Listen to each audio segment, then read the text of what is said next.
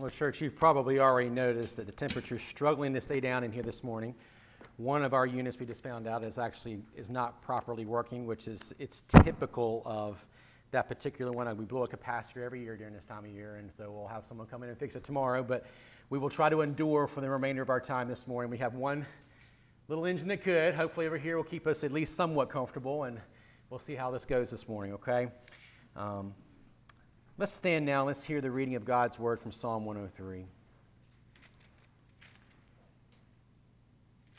We're going to read all 22 verses.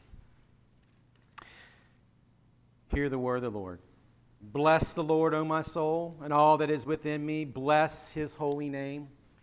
Bless the Lord, O my soul, and forget not all of his benefits, who forgives all your iniquity, who heals all your diseases, who redeems your life from the pit, and who crowns you with steadfast love and mercy, who satisfies you with good so that your youth is renewed like the eagles. The Lord works righteousness and justice for all who are oppressed. He made known his ways to Moses, his acts to the people of Israel. The Lord is merciful and gracious, slow to anger and abounding in steadfast love. He will not always chide, nor will he keep his anger forever. He does not deal with us according to our sins, nor repay us according to our iniquities. For as high as the heavens are above the earth, so great is his steadfast love towards those who fear him. And as far as the east is from the west, so far does he remove our transgressions from us. As a father shows compassion to his children, so the Lord shows compassion to those who fear him. For he knows our frame. He remembers that we are dust. As for man, his days are like grass. He flourishes like a flower of the field, for the wind passes over it, and it is gone, and in its place knows it no more.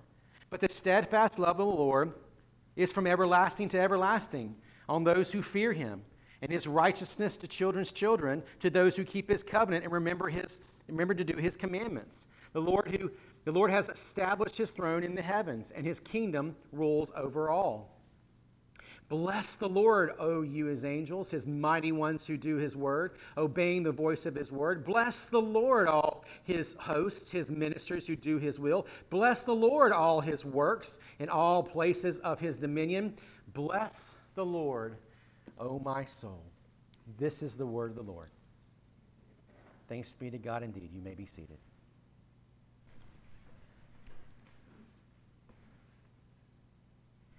Perhaps you've asked the question at some point in your life, your own experience, if you've been a part of the church at any point through most of your life. I would assume many of us in here have this testimony. You've been a part or occasion to churches that just bicker over worship. They bicker over worship styles.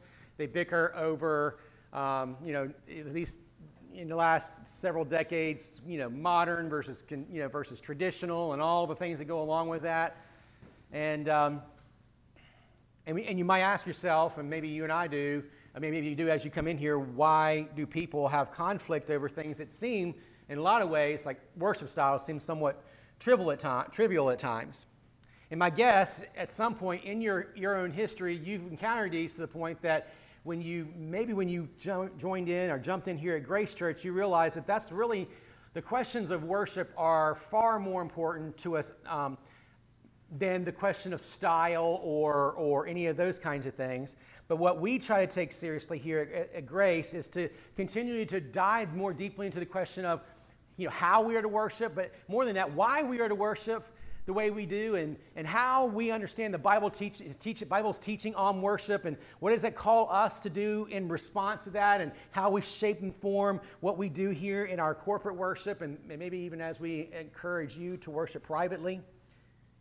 Now, my aim this morning is not to unpack all the contours of why we do what we do here at Grace Church. Hopefully, you've picked up some of those answers along the way it's more caught than taught, right? You're here and you kind of understand why we do and why there are certain elements that we do here at our church. But looking at Psalm 103, it's important that we look at this text and see that if you've been a part of we've been a part of Grace for any certain amount of time, you understand, or at least we'll be able to get a glimpse from a high level, why we do what we do here and why we've employed certain elements in our corporate worship. That a close observation of this psalm shows that there's a familiar cadence to the Psalm 103. Psalm 103's cadence is very similar to the cadence that we've employed here. And frankly, not just us.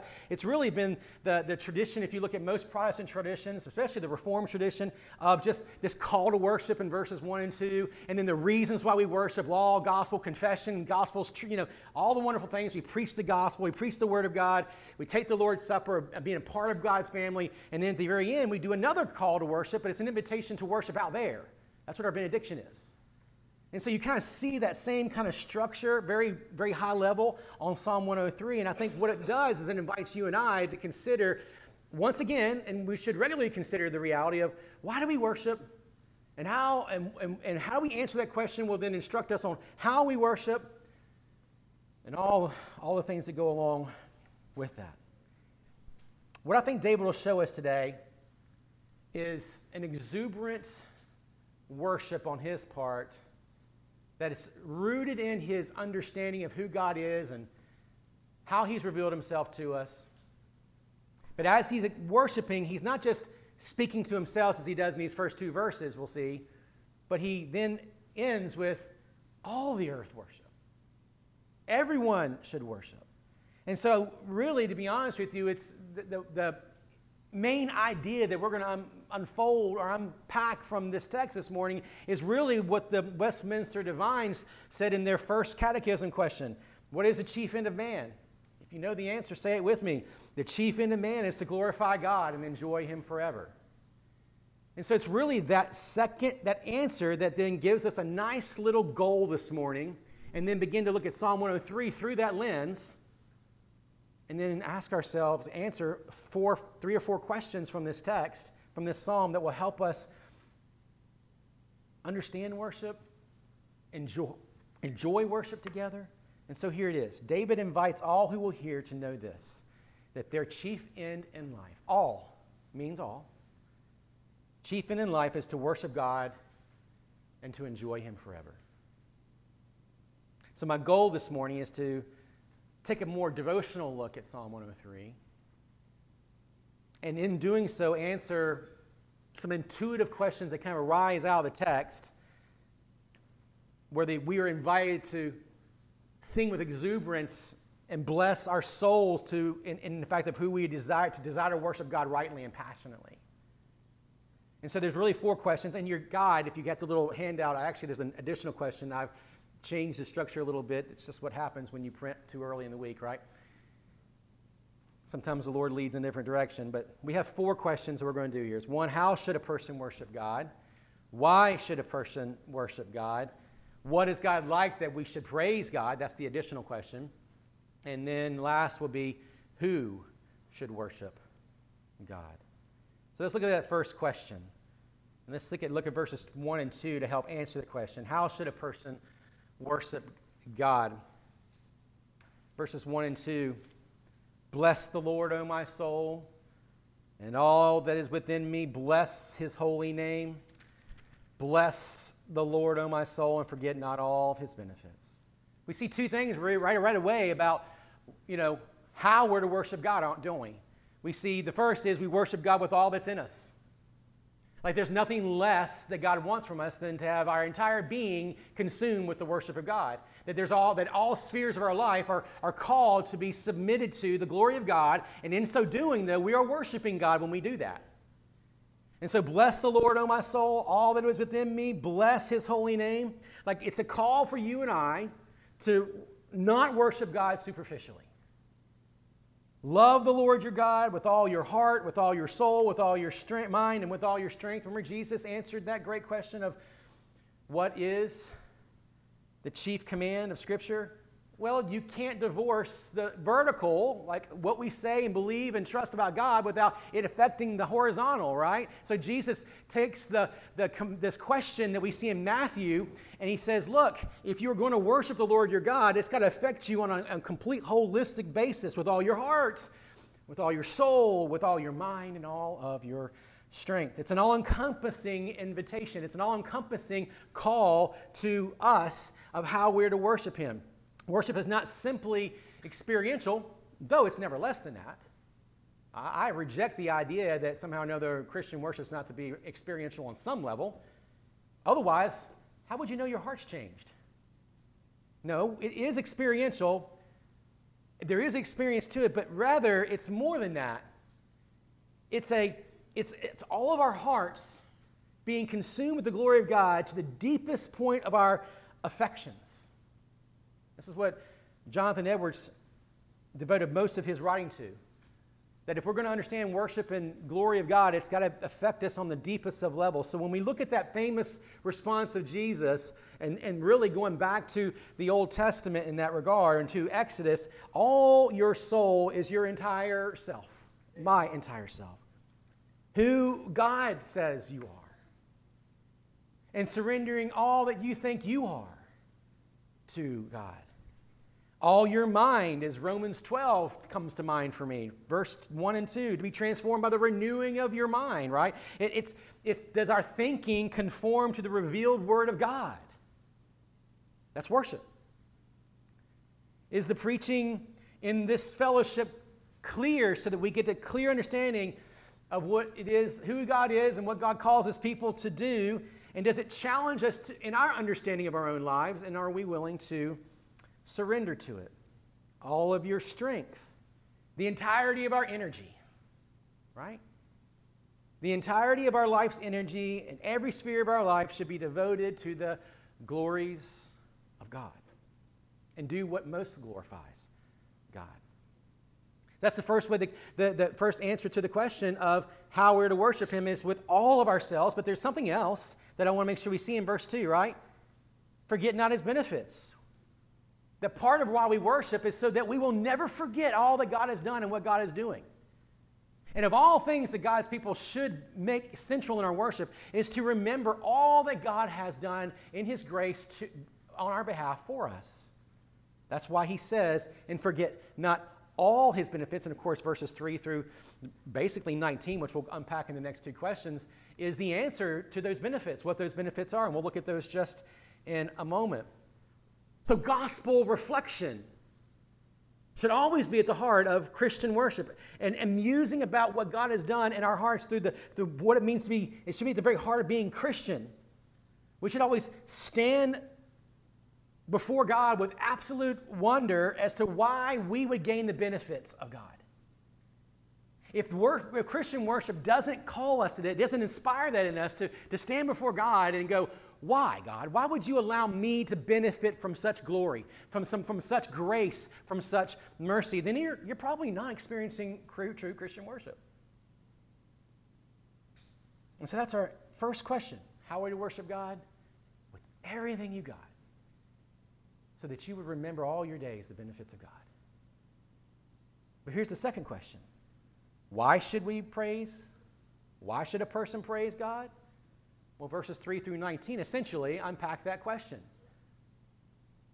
He says here in verses 3 through 5, who forgives all your iniquity, who heals all your diseases, who redeems your life from the pit, who crowns you with steadfast love and mercy, who satisfies you with good, so that your mouth is renewed like the eagles. That's the first answer to the question, is that He bestows on us immeasurable benefits. Forgiveness of sin. I mean, isn't that the most rightful and supreme gift that you and I have received in our life, to be forgiven of our sins? It was unfathomable for the Pharisees to understand when Jesus said, now your sins are forgiven. Why? Because who could believe your sins were actually forgiven? Jesus says they can be. And when you think about the benefits, it is what Charles Spurgeon says, when you think about your forgiveness, it should be something of the nature of, for every time you look at your sin, brother and sister, look twice at Christ. That's when you know you got forgiveness, or you understand it. Because what Christ has accomplished for us is not just twofold, but infinitely more than whatever sin has done in our life. The sin never has the last word for those who are in faith. Sin never gets the last call, the last take, because Jesus has come and He's lived a life that you and I have not lived, but lives on our behalf as a substitution for us. He died on the cross that we deserve to die on, but we don't die on it because he died on it for us, and he went to the grave to pay the debt for death, and death couldn't hold him, and we don't have to experience death any longer. No forgiveness of sin? Yeah. Real healing, it says there, who heals all your diseases. I believe with all my heart this actually has physical healing not just spiritual healing involved in this. But I think we'd be very careful here. We're not talking about some kind of health, wealth kind of idea, health, wealth, prosperity kind of gospel here. Believers do get sick. We shouldn't look at believers who are struggling in ailments in various capacities and just look at them and say, you're sick because you don't really believe in God. That is just nonsense. Absolute nonsense. But here's the idea, I think, behind that point is whatever healing we do get for our bodies, it's a reminder that God is the author of that. God is the author of that great gift. He's not obligated to offer that healing. And some people, for God's purposes, suffer, and some God's people, for his purposes, are healed. But for whatever reason, they're there to show us and point us back to the glory of God and his goodness in our life. He rescues us from the pit. He rescues us, friends, from hell. From hell. He brings us back from the brink of utter and total destruction. Do you understand that? He snatches us from the jaws of imminent and total doom. That's what it means to be rescued from hell. He satisfies, it says, our deepest longings. He says, he who satisfies you with good so that the youth is renewed like eagles. God is our only satisfaction and shows us that in this life, when we live with continual reflection on his benefits he imparts, what that does is it renews our strength even in this moment, even in this life. When life just seems like it's getting the upper hand, he will satisfy you. And he'll give you renewed purpose and renewed hope to keep on keeping on, even with the smallest evidences of his grace. And what this means for you and I as believers should be that we should be able to see, even if it's just the glimmer of these evidences of God's continuing grace in our life, regardless of how dark the clouds are in the forecast. Amen? And so that's our first thing, is that we should praise God because of the benefits he bestows. And we see this very clearly here in verses 3 through 5. But then we're going to look at 6 through 19 to answer really the next question, which is kind of under that first question, which is what is God like that we should praise him? I think that's the main question. Can you praise this God? Is he worthy of your praise? And the answer the psalmist comes to is clearly yes. His character, so intimately involved in working for you and me.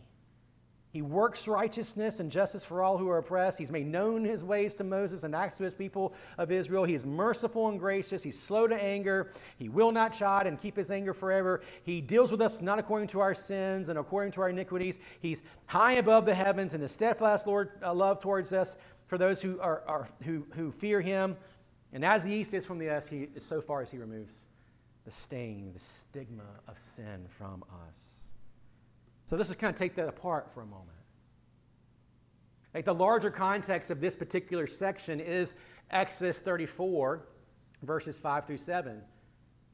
And maybe you're familiar with it. It is God speaking to Moses. In fact, if you want to join me there, you can. I just want to read it briefly so you can kind of set it into your minds. Exodus 34, verses 5 through 7. It'd be great to hear this because this, in some ways, is repeated all throughout the Old Testament. Some form of this verse is repeated all through that. It's almost like it's the call. It's the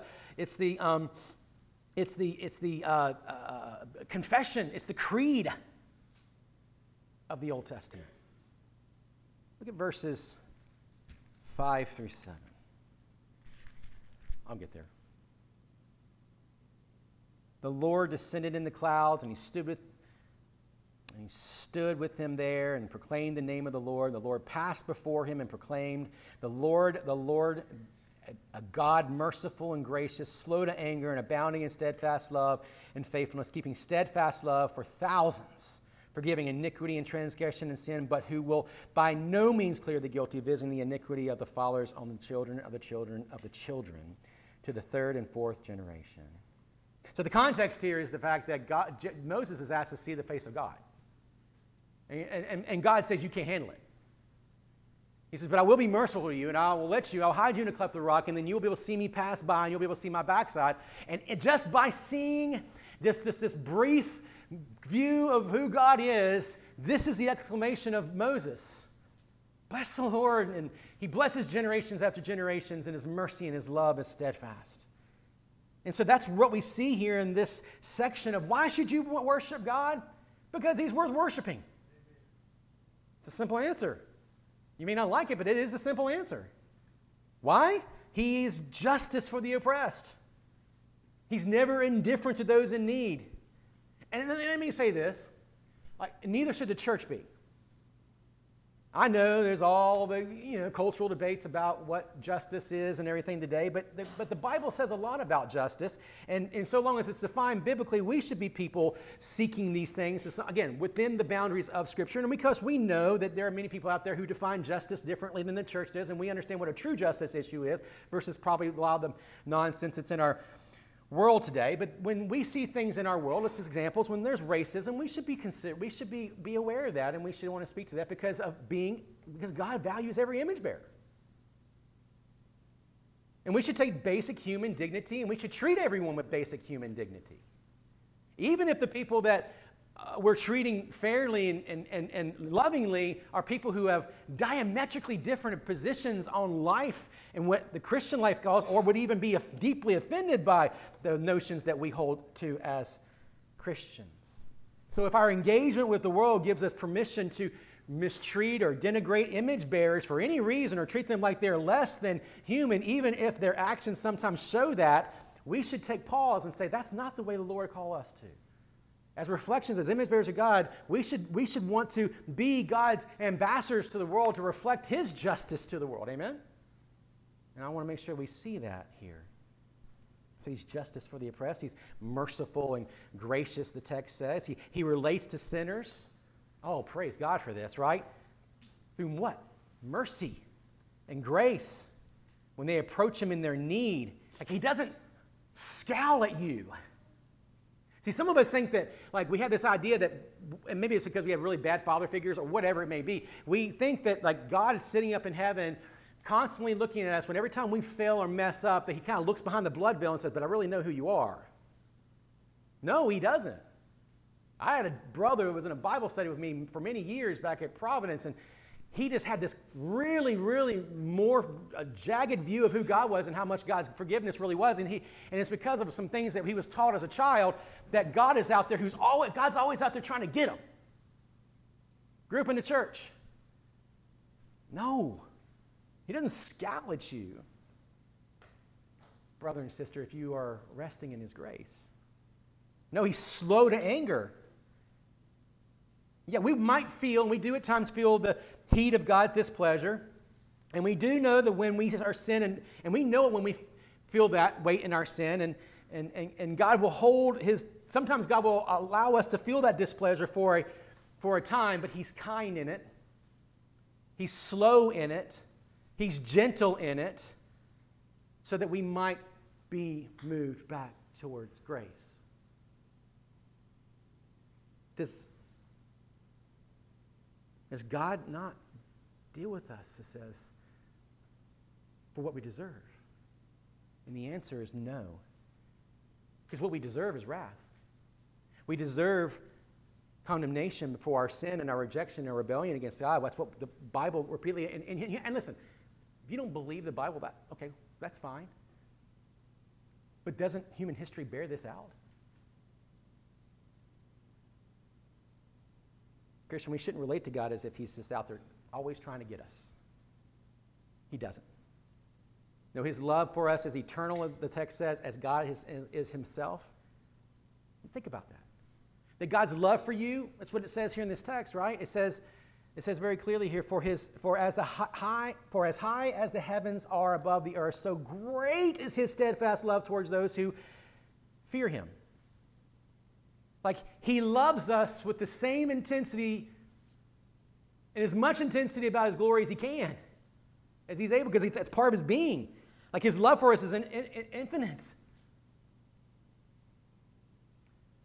And he removes the stain of sin from us that equals the expanse of his glory. From as far as the east is from the west, he removes the scourge of sin from us beyond our comprehension.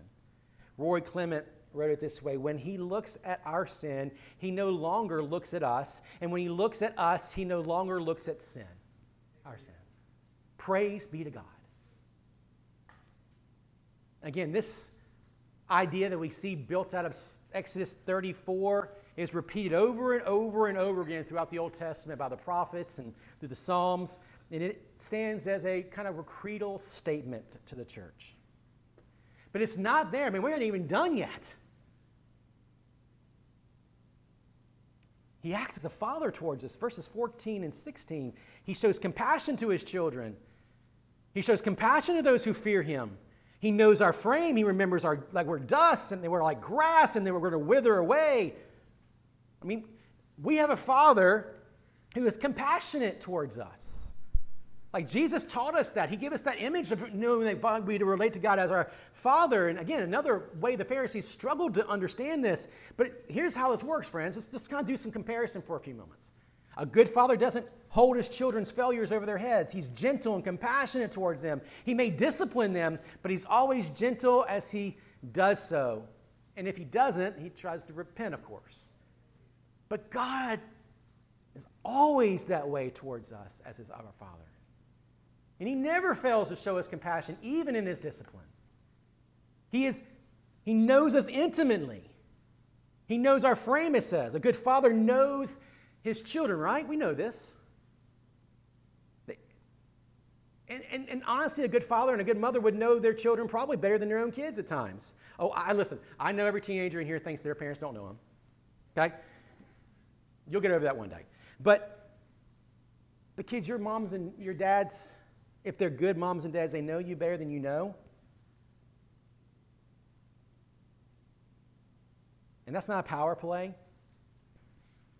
It's just an invitation for parents to be a part of this. And so, fathers, I want to encourage us this morning to just remember that as we aspire, we should aspire more and more that if our children suffer from a lack of a father who doesn't seem to care about them, just maybe it's an opportunity for us to rethink what God has called us and the gift we've been given in that. Why? Because God, he knows you. He knows every fiber of your being, every hair on your head. He knows you. Knows you. And he understands your frailty. He understands you are dust. A good father knows the weaknesses of his children. And he's not surprised by them. I've failed at this sometimes. To respond to my children's failures at times and respond with such lack of patience and crush my children for every disappointment that they bring sometimes. So I'm sure that I'm not alone in that. In fact, I know we've had conversations with the dads in this church. But again, a good father is always willing to show wayward children where they may correct course, and he will be patient to guide them along the process. And the same is true of our God, infinitely more true of our God. See, God's promises are kept for us. That's the last thing about why God should be praised. Because his steadfast love is from everlasting to everlasting, his righteousness to children's children, to those who keep his covenant, who remember his commandments, who establish his throne in the heavens. See, God's steadfast love extends past this generation, and it'll extend into the next generation and into the next generation, because God loves you, and he loves your children, and he wants your children to know Jesus. And here's the good news, moms and dads. Sometimes we fail to give that as clearly as we should. But God knows. He knows your frame too. He knows your weaknesses too. And his promise to you goes beyond you. Praise be to God. Praise be to God. Now, not all of our children will come to know Jesus, and we're not on the hook for that. But we can trust in Jesus, and he will be faithful to us. And so this arises at our last question then. Because of all we've seen here, right? Because of all that God is, because of all the benefits we've received in him, who then is called to praise him? Because remember that the first one was more David preaching himself. Oh, bless my soul. And let me not forget your benefits, God, with all my being. And then he kind of changes direction here in the last 3 verses. Bless the Lord, O his angels, you mighty ones who do his word, obeying the voice of his word. Bless the Lord, all of his hosts, all of his ministers who do his will, his ministers who do his will, And then bless the Lord, all his works in all places of his dominion. Bless the Lord, O my soul. He's saying this, worship is too much for me to contain. I'm inviting everyone to worship with me. This is a command to notice the progression of who is called to worship. Angels, yes. Those who've redeemed and lived by his word, those who are faithfully ministering in the world, all of creation, everywhere that God has dominion, called to worship God. And this means everyone. So yes, the whole world today is invited to worship God. That's why the importance of corporate worship is what it is. When we worship, can I just tell you this? When we worship, that is the highest form of evangelism that you and I can have. Because it says that this is the greatest affection that we could ever have. Amen?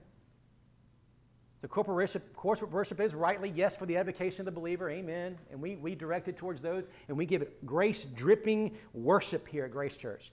But it's also an invitation to the world who's willing to join us and say, will you do it too? You're invited to do it too. You're invited to worship this great God too. And maybe that's where you are this morning. I don't know why. There's people in here I might not know this morning. And God says to you, will you worship? You're invited to worship too. And that invitation stands to worship. You can do a lot of things out there this week as you leave here. And I pray that you do. But I pray that it's driven by one supreme ambition: to worship God with all your heart, with all your soul, with all your mind, and with all your strength. Bless the Lord, O my soul. Bless his holy name indeed. Amen. Father, this morning as we finish and we prepare ourselves for the table, Jesus, would you be glorified in our time together? And would you just help us now as we step to this time and take very deep